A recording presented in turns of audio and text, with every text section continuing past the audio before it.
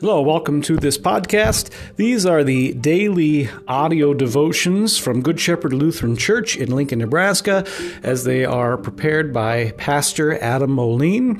You can check out our church website, goodshepherdlincoln.org, if you want to get more of these particular devotions. They're also available in video format on our YouTube page.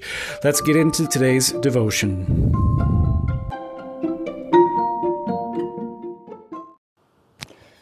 Hello and welcome to our daily devotion from Good Shepherd Lutheran Church in Lincoln, Nebraska. I'm Pastor Adam Moline. Today we're going to continue our look at the life of King David, finding how it is fulfilled in our Lord Jesus Christ.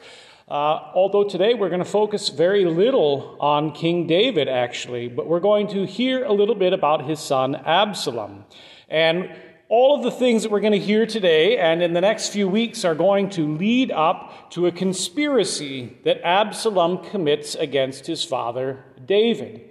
The things that we're going to hear ultimately find their fulfillment in Christ, as he also is conspired against by Judas, as he also faces a rebellion by Judas Iscariot on Maundy, Thursday, and Good Friday.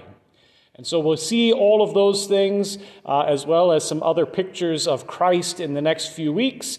To set that all off, we'll begin with the book of 2 Samuel, chapter 14. This begins right after Absalom returned from exile, but is still banished from the palace in verse 25. Now, in all Israel, there was no one so much to be praised for his handsome appearance as Absalom. From the sole of his foot to the crown of his head, there was no blemish in him. And when he cut the hair of his head, for at the end of every year he used to cut it, when it was heavy on him, he cut it. He weighed the hair of his head, 200 shekels by the king's weight. There were born to Absalom 3 sons and 1 daughter whose name was Tamar. She was a beautiful woman. So Absalom lived 2 full years in Jerusalem without coming into the king's presence. Then Absalom sent for Joab to send him to the king, but Joab would not come to him. And he sent a second time, but Joab would not come to him. Then he said to his servants, "See, Joab's field is next to mine, and he has barley there. Go, set it on fire." So Absalom's servants set the field on fire. Then Joab arose and went to Absalom at his house and said to him, "Why have your servants set my field on fire?" Absalom answered Joab, "Behold, I sent word to you, 'Come here, that I may send you to the king to ask, why have I come from Geshur? It would be better for me to be there still. Now, therefore, let me go into the presence of the king, and if there is guilt in me, let him put me to death." Then Joab went to the king and told him, and he summoned Absalom. So he came to the king and bowed himself on his face to the ground before the king, and the king kissed Absalom. This is the word of the Lord.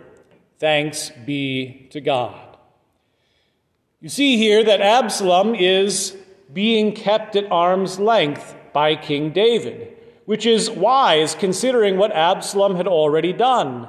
He had committed a crime against the king's son, and if you remember, he also perhaps wanted to put the king himself to death. He invited the king and all of his brothers out to that place where his brother was killed. He's been brought back, but is, in a sense, in home exile. He is unable to see the king. The king is keeping a watchful eye on him. Absalom also is a pretty boy. No blemish in his body, and in fact, he weighs his hair every year, and the weight comes out to 5 pounds of hair that he grows every year from his head. This is a sign of his beauty and his power and his selfishness. self-righteousness. Absalom begins to put a plan into place, still in a sense to revenge his sister Tamar.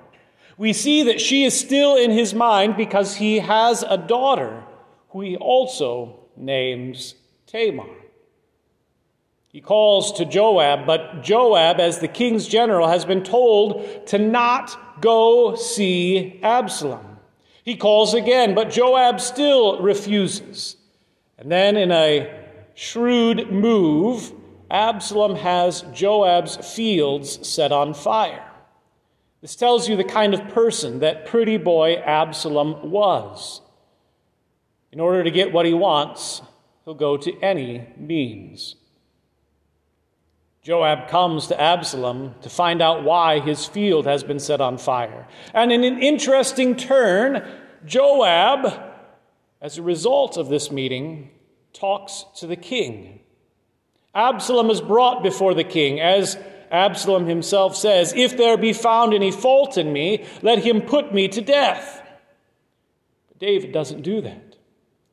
Instead, David pulls his son up and kisses him on the cheek, a sign of absolution, a sign of love. A father kisses his son who has murdered his other son. Friends in Christ, the tables get turned later on in the Garden of Gethsemane. Jesus, the innocent one, the most beautiful in a theological sense of all humanity, the only begotten Son of God the Father, is there in the garden. And who should come except his own disciple, Judas Iscariot? Judas comes and greets him. "Hello, Rabbi," and kisses him on the cheek. It's the signal that this one is the one to be killed. This one is the son of David. This one is the one to be arrested and brought before Caiaphas and Ananias. This is the one who they're after.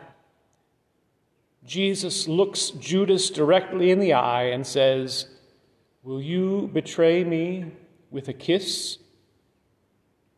The same symbol that his forefather David used to bring forgiveness to his son Absalom is now the same symbol that condemns Jesus, betraying him, handing him over to the cross and to death. Dear friends in Christ, that cross and that death brought you forgiveness of sins. It will not do that for David. It does not do it for Absalom. It will bring chaos, rebellion, and war. But for you, that war has been won by what Christ has accomplished. He was killed on the cross for your sins, and he rose from the dead to forgive you your sins. You are set free. You have eternal life because of Jesus. And what's more, now, the symbol of the kiss has been restored. Perhaps you see it sometimes in the rubrics in the hymnal about the kiss of peace. Christians used to greet each other with the kiss of peace, not some erotic kiss on the mouth, but instead a kiss on the cheek, a symbol that we all shared together in the forgiveness Christ won, that his betrayal brought about our forgiveness of sins. We still, in a sense, do that when we shake hands and greet one another in the name of the Lord. Along with that kiss in the early church came the Christian greeting, "Christ is risen. He's risen indeed." It's that work of Jesus that brings us together as the one church of God. It's that work of Jesus that is symbolized in the kiss, not of condemnation, but of peace. It's that same work that allows us to live our lives as Christians, sure and certain of the eternal life that we have in Christ. In the name of Jesus, amen.